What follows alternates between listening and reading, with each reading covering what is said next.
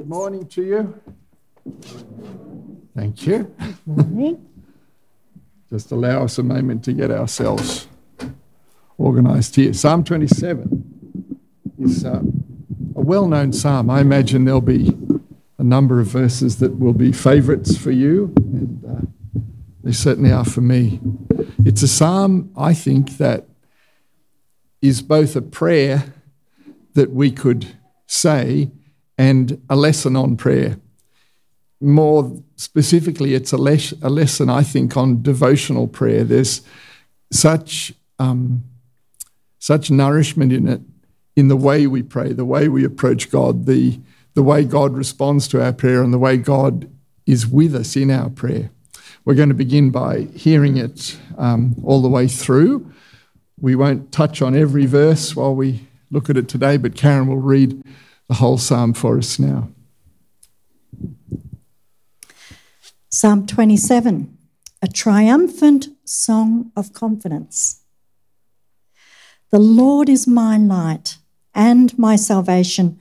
Whom shall I fear? The Lord is the stronghold of my life. Of whom shall I be afraid? When evildoers assail me to devour my flesh, my adversaries and foes, they shall stumble and they'll fall.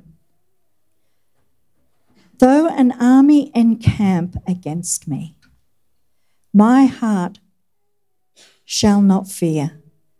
Though war rise up against me, yet I will be confident.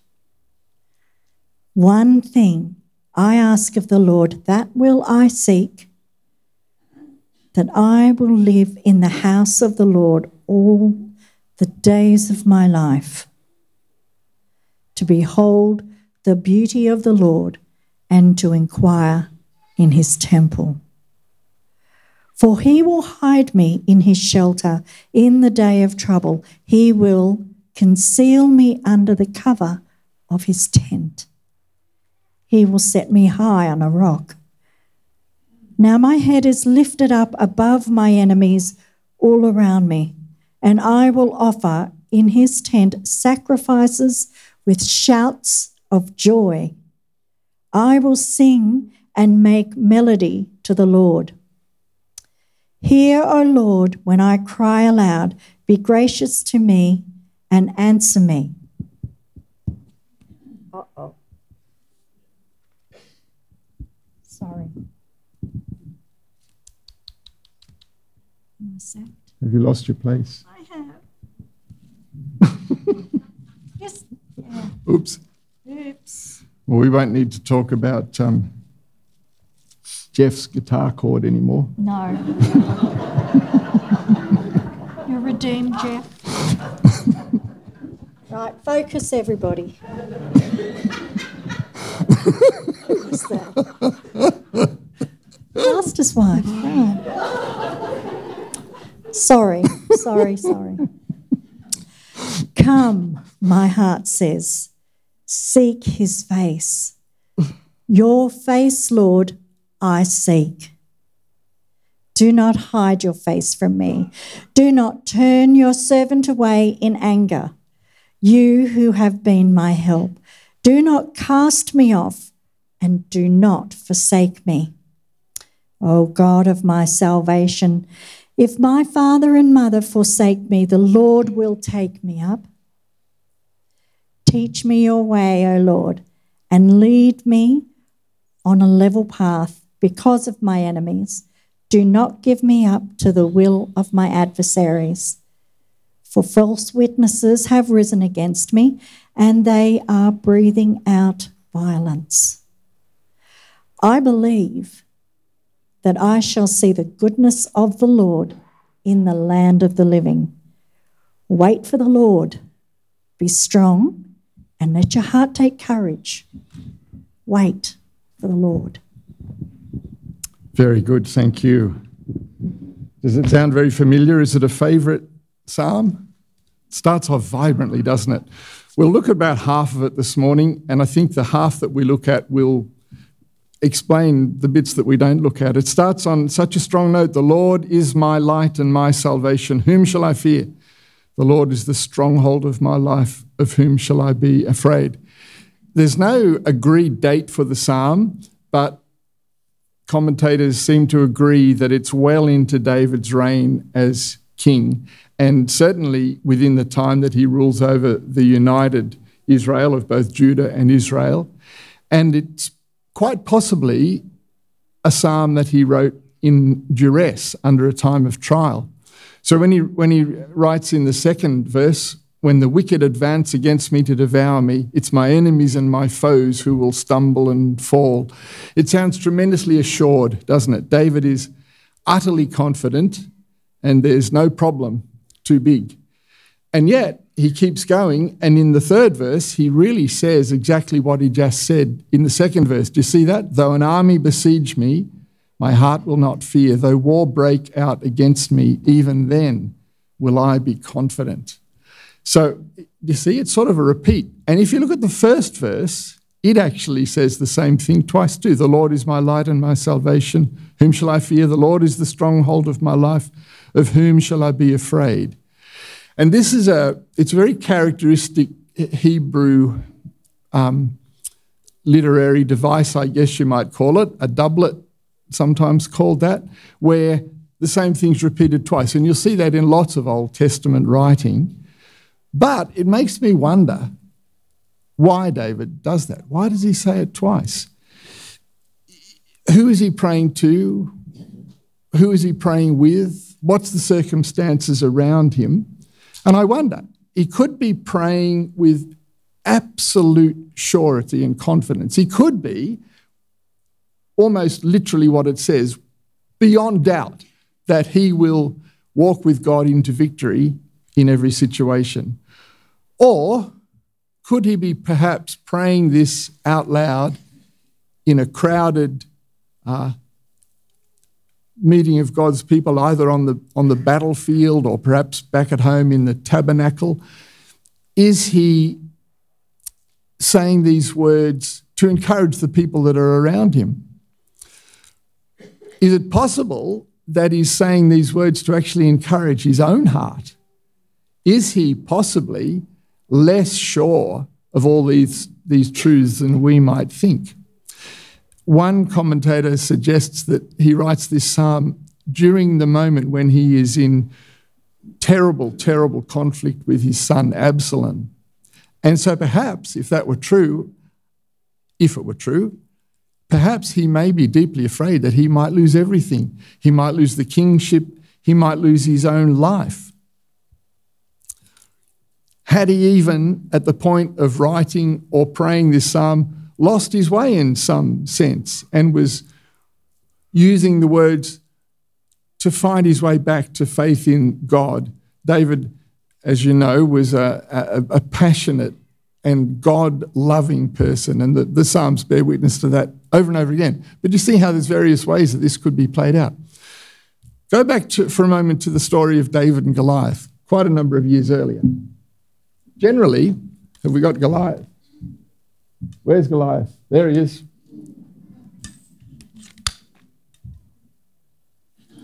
Generally, when we think of David and Goliath, we tell the story this way. Here's a young man, small, perhaps in build because he may only be 14 years old, and he's the youngest of his brothers, do you remember? And they couldn't even find him when the prophet Samuel's asking where each successive offspring are. They couldn't find him, but when he comes, and shortly after that, he is face to face with this immense Philistine warrior who is 9 feet tall by, that seems to be the popular number, a big, big, giant man. And we tend to think that what happens next is that God empowers David. David in his own strength is no match for this giant man, but God empowers David to win that battle. I think that's the usual way we tell the story. But there's another way to look at it as well. Because just prior to David taking on Goliath, he was anointed by Samuel, the prophet, as the future king of Israel. That anointing, that act of anointing, meant that God's will was going to be expressed in David becoming king. So as the anointed king of Israel, he could not die. Do you see? He couldn't die because God had chosen him to do that role, and that is what would happen. And so he approaches Goliath in the power of an indestructible life. I don't know that David understood that, but I can see it. Can you? He approaches Goliath with an indestructible life. That is exactly our situation, isn't it? I have an indestructible life. It doesn't look like that, does it? But I do. And the worst thing that can happen to me, perhaps, is that I do die. But death has no fear for us because there is life after death, isn't there? So we also, in our life of prayer before God, whether it's in our worship together here this morning or in our quiet devotional life at home, we stand before God with the words that David began the psalm with, "The Lord is my light."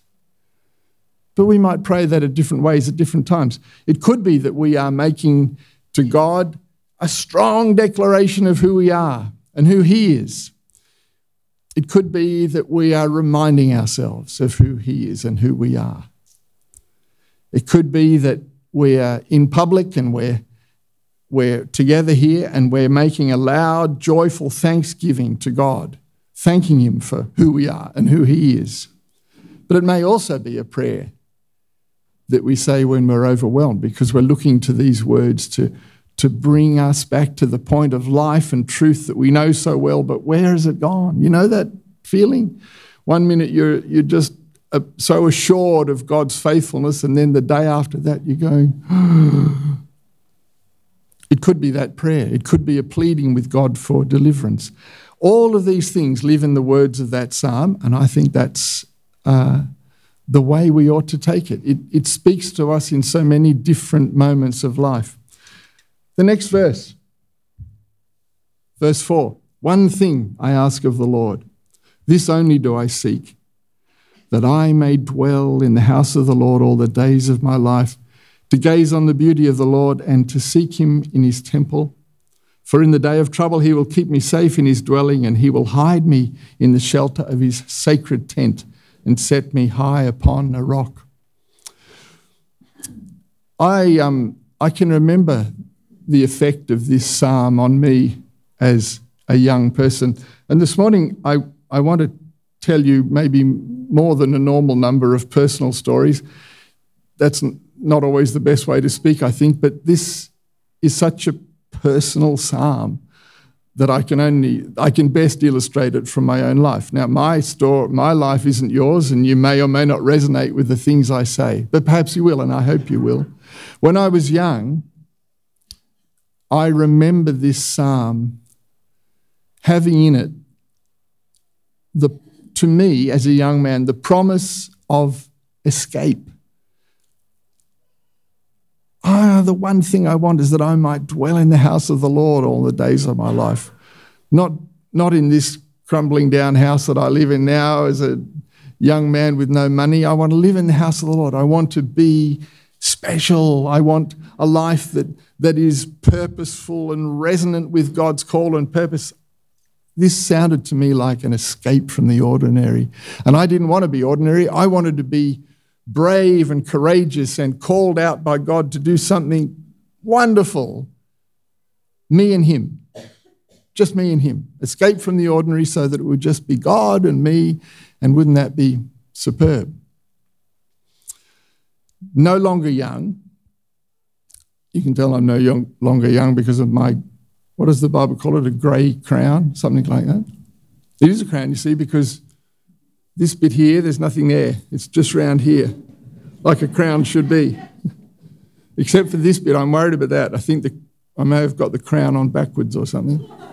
But in my older eyes, I look back at that young view, and I think it's a fundamental misunderstanding of what intimacy with God is. This matters because the Psalms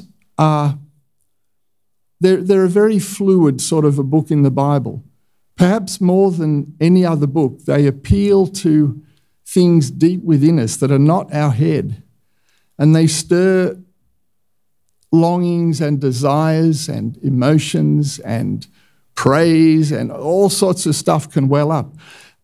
That's good, but I think it also needs to be carefully held so that we don't run amok. Do you remember these words of Jesus? He said in Matthew 6, when you pray, go into your room, close the door and pray to your Father who is unseen. Then your Father who sees what is done in secret will reward you. And when you pray, do not keep on babbling like pagans, for they think that they'll be heard because of their many words. Don't be like them, for your Father knows what you need before you ask him. This is Matthew chapter 6. So the instruction's quite clear. Jesus says, get up.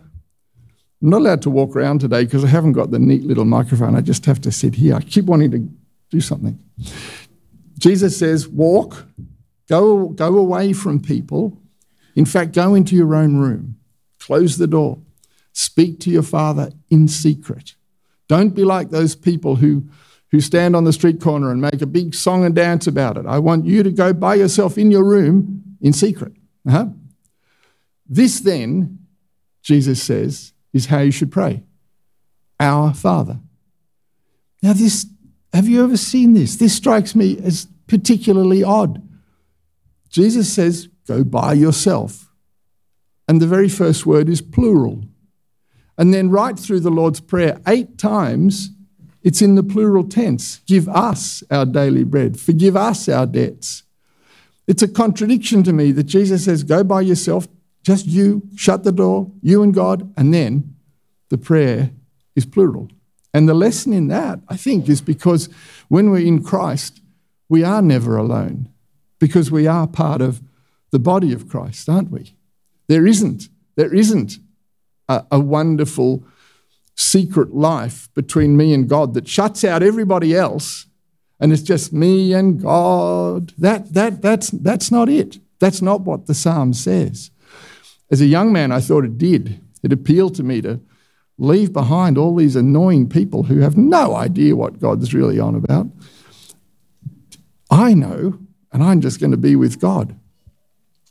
A sentimental reading of this psalm, I think, could actually lead you away from God. Perhaps you've had a Christian friend who eventually disappeared from church into a very private relationship with God because nobody understood God the way they did.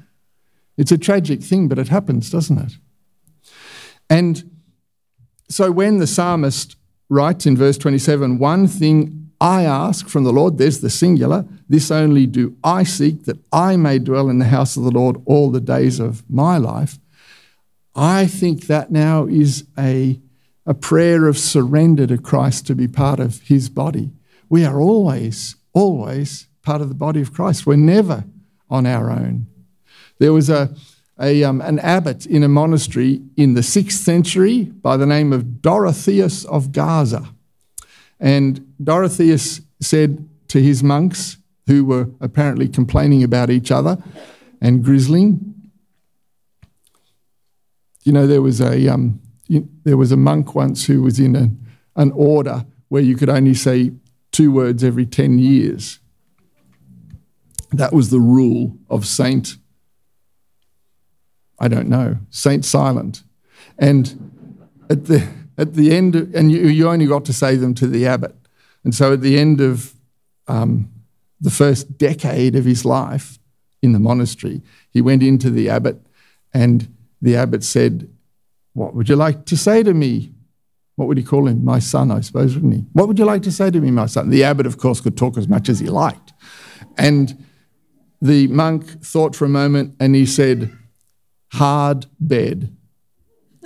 And then the abbot blessed him and said, go away, see you in a decade. He serves another decade in the monastery and he comes back and the abbot says, what would you like to say to me, my son? And the monk says, crook food.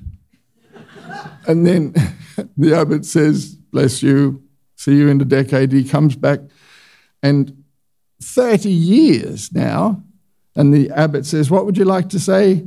And the monk says, "I quit."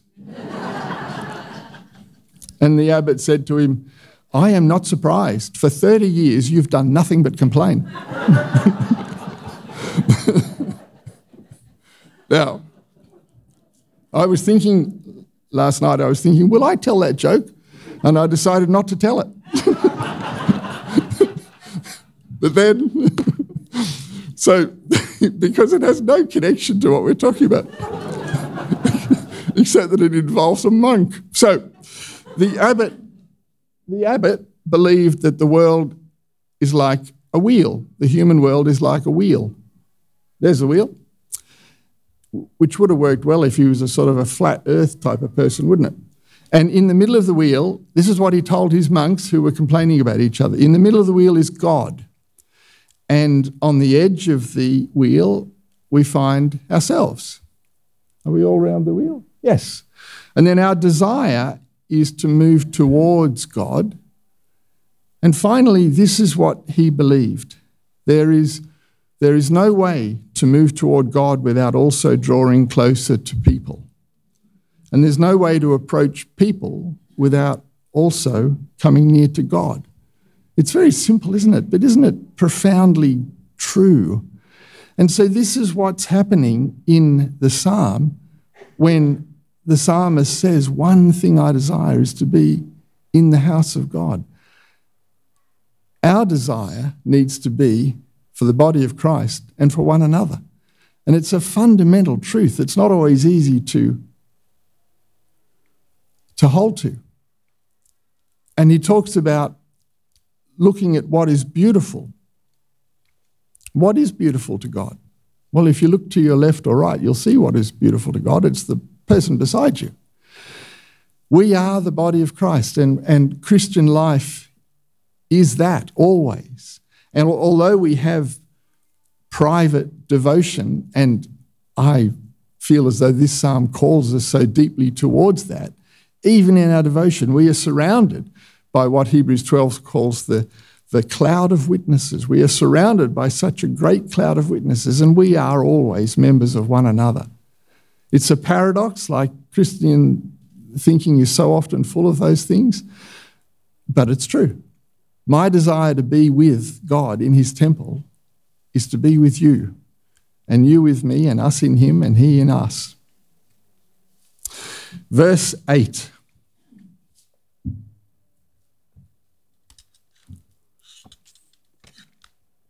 I'll read verse 7. "Hear my voice when I call, Lord, and be merciful and answer me. My heart says of you, seek his face. Your face, Lord, I will seek."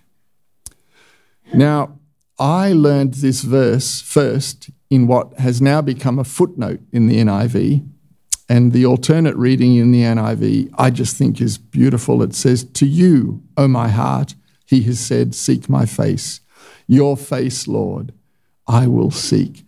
I've always loved this. I think it's just a beautiful, beautiful verse. What interests me, though, is that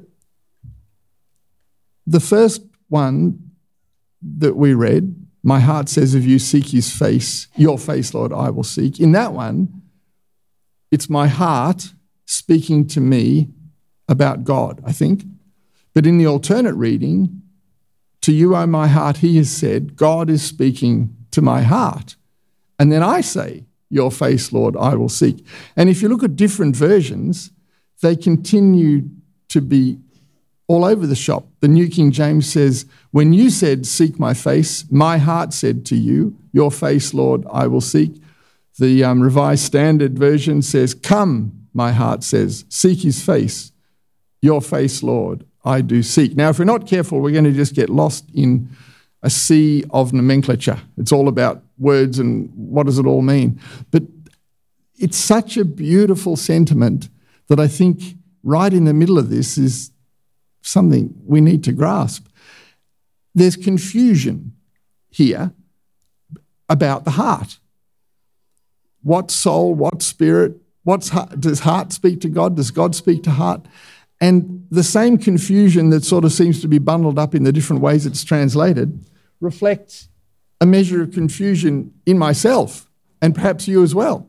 Because don't we wonder sometimes, how do we know if we're hearing God's voice? Who's ever had that wonder? All of us have had that wonder, I think. Is it really God or is it me? Haven't you wondered at times what's soul and what's spirit? And when the Bible uses the term heart, which it does endlessly, what does it mean?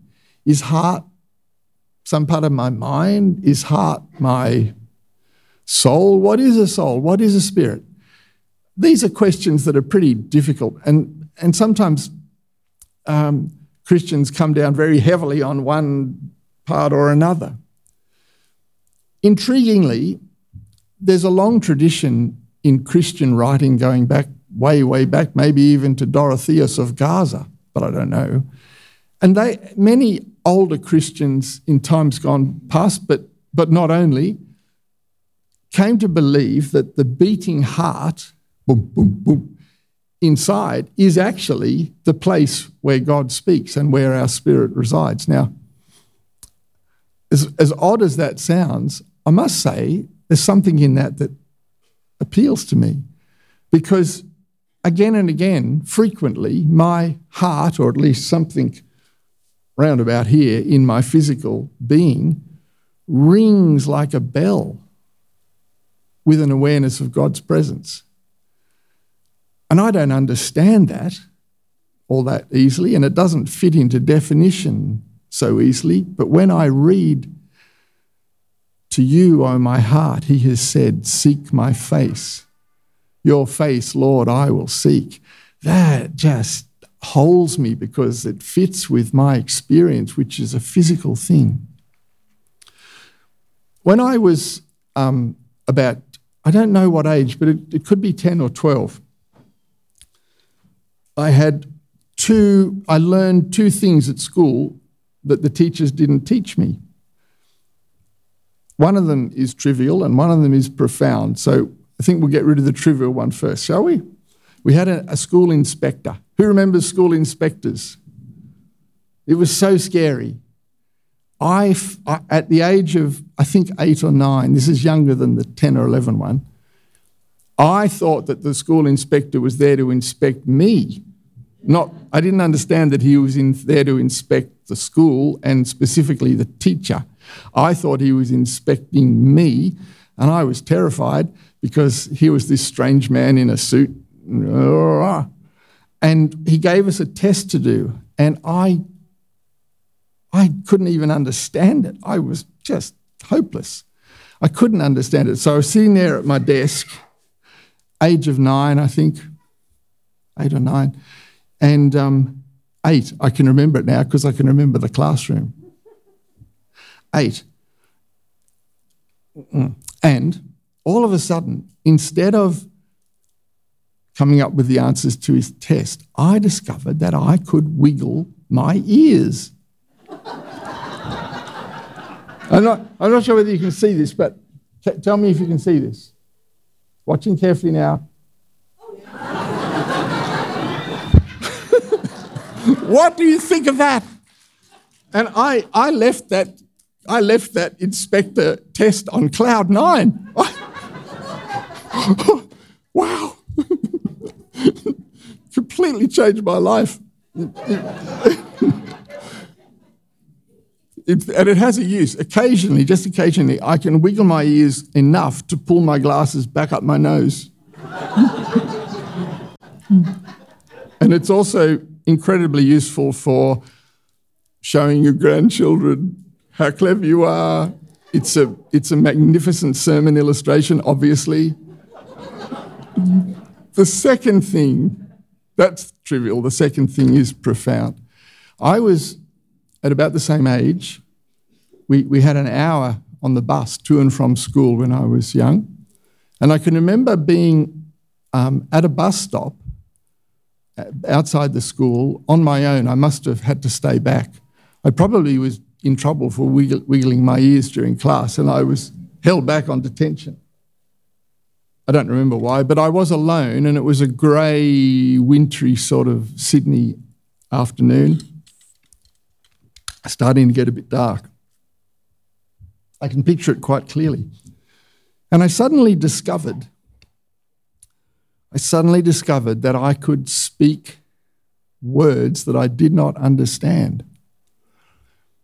Now, another 10 or something years later, I understood that was, I believe, I'm sure of it, an experience of speaking in tongues that the New Testament talks about quite frequently.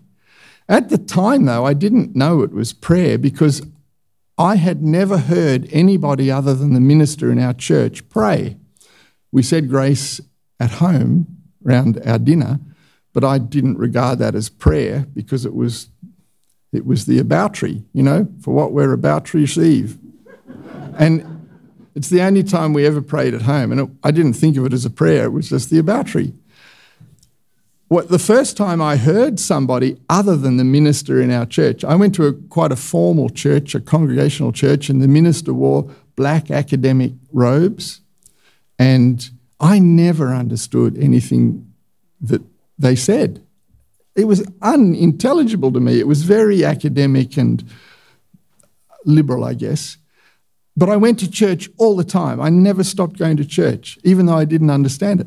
The first time I heard somebody other than the minister pray was when I was 17, and I was quite horrified. I just thought it was just wrong.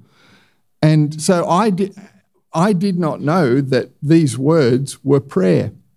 What I did know was that it was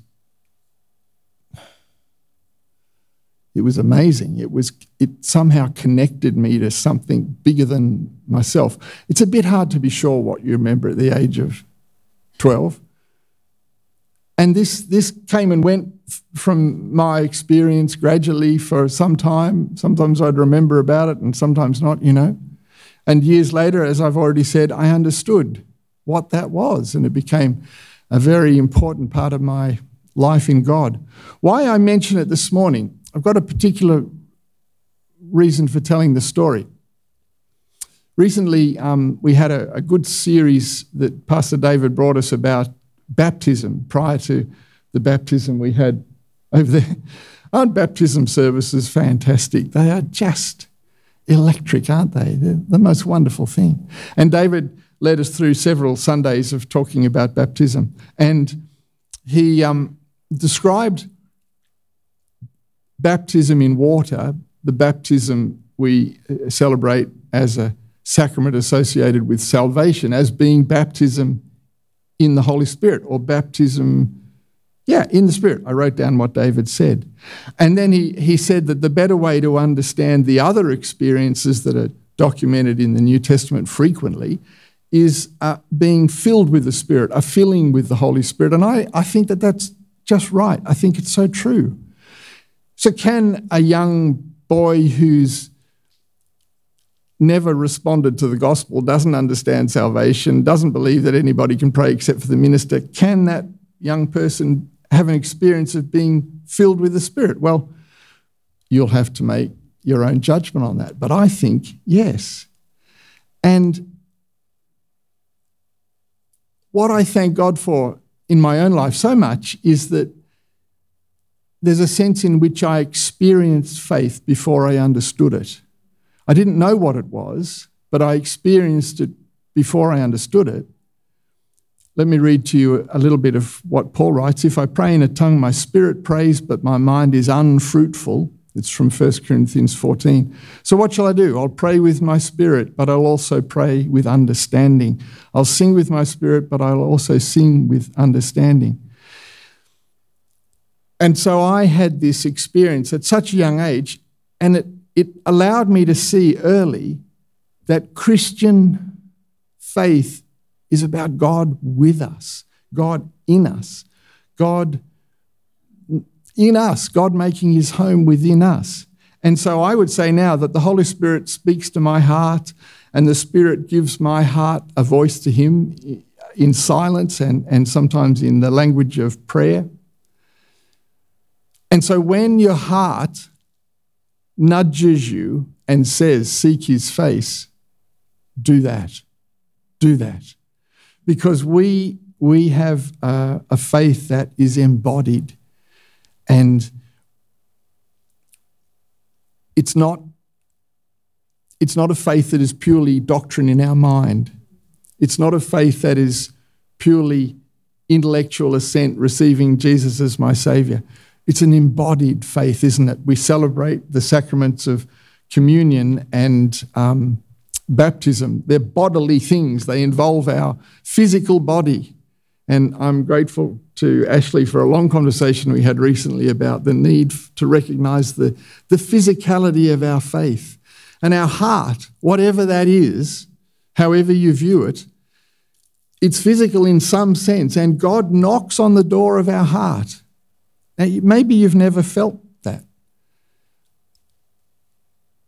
I always wonder whether it's good to say this or not, but I do say it. My belief is that if you can quieten yourself, you will experience God quickening your heart. And when that happens, to you, O my heart, he has said, seek my face. When God quickens you inside, seek his face. Don't ignore it. Don't say, I'll put that on tomorrow's to-do list because I'm enjoying this movie too much right now. God knocks on your door sometimes at inconvenient moments because he wants your attention. If you leave it, if you say, oh, not right now, I'm busy, you might try and open the door in a few hours and find that it's not that God's gone, but that to you, O my heart, he has said. That's not happening right then. When God calls you, run to him. Where does it say in Hebrews, I think it's chapter 3, today if you hear his voice, today with a capital T, if you hear his voice today, don't turn away, today. And so this psalm is so beautiful to me because it describes the way God is with us and beckons us and calls us and desires a communion with us.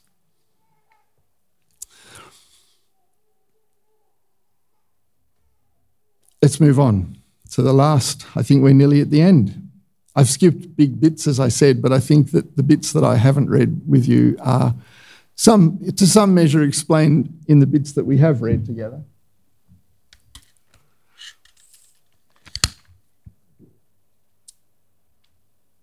I remain confident of this, verse 13. I will see the goodness of the Lord in the land of the living. Matt led us in a sermon about praise and worship. I can't remember, Matt, what the psalm was anymore, but might have been the very first one, I think. Psalm 1? Yeah. Are you saying you're sure?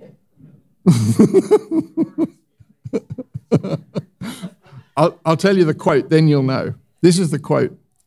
He encourages towards, quote, whole self-praise. Is that right? And he said, let our bodies express our worship. Does that sound like Psalm 1, Matt? Sure. It was one of the Psalms. And I remember it well because we had a baptism in the evening that Sunday.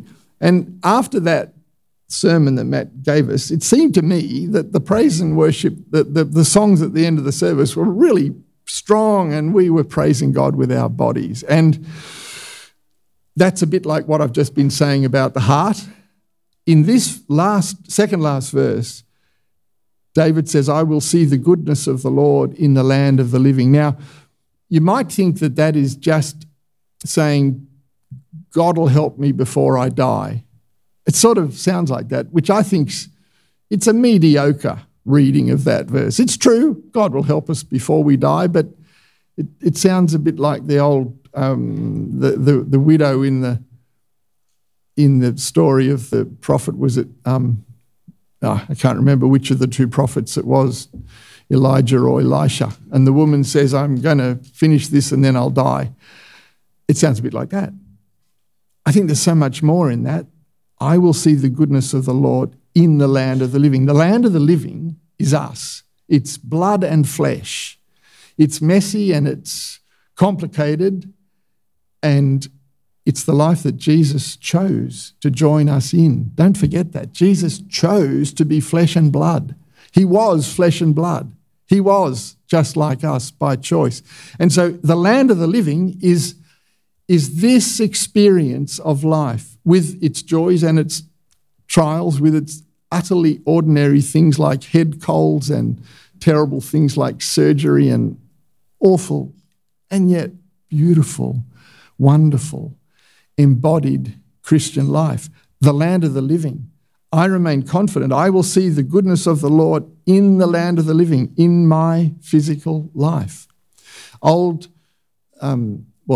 Maybe Dorothea of Gaza again, but the monastics of centuries gone past often fell into a way of thinking that the way to find God, the way to be saved, was to separate yourself as utterly as you could from everything human. So we'll wake up at 4 a.m. and we'll pray 9 times throughout the day, and we'll go to bed at about 10 p.m. so that we only get 4 hours of sleep, and we'll eat horrible food and we'll wear prickly garments.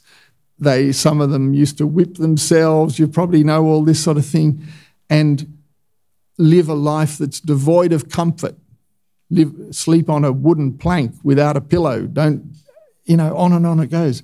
Asceticism, the idea that there's something fundamentally wrong with humanity, and if you want to be near God, you've really got to shrug off every last scrap of humanity. That's almost the opposite of what Jesus did, isn't it? Jesus took on every last scrap of humanity. So that idea that real spirituality is to leave the human condition as far behind you as you can is just wrong, I think. I will see the goodness of the Lord in the land of the living, in my body, in my experience with you. How can I love God other than by loving the people who are the children of God? There is no God that I can see and hug. All I have is you. Yeah. And so the land of the living is a joyful and wonderful idea. We will see God with us physically in our bodies. Let's be humans full of the joy of God to share, following Christ. If you follow him, then follow his example and embrace your humanity. You are made by God. We get this wrong idea. I think, I was immensely refreshed by David's sermon on Easter Sunday, where he reminded us that resurrection is physical. I hadn't thought about that for such a long time. The resurrected body is physical. This is what God made, to be close to him, to be filled with his Spirit, to enjoy deep relationship. The last verse. Matt, you might want to bring the musicians back up about now. Wait for the Lord, be strong, take heart, and wait for the Lord. I want to, in closing, just read to you 4 more moments from the book of Psalms where we read wait.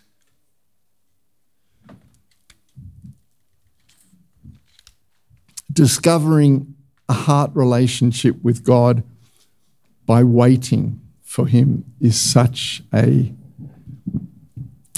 key. And it's not a key, it's a call. It's God calling us to be before him. I'm just going to read these and let them sit in your heart for a moment. Wait for the Lord, be strong, take heart, and wait for the Lord.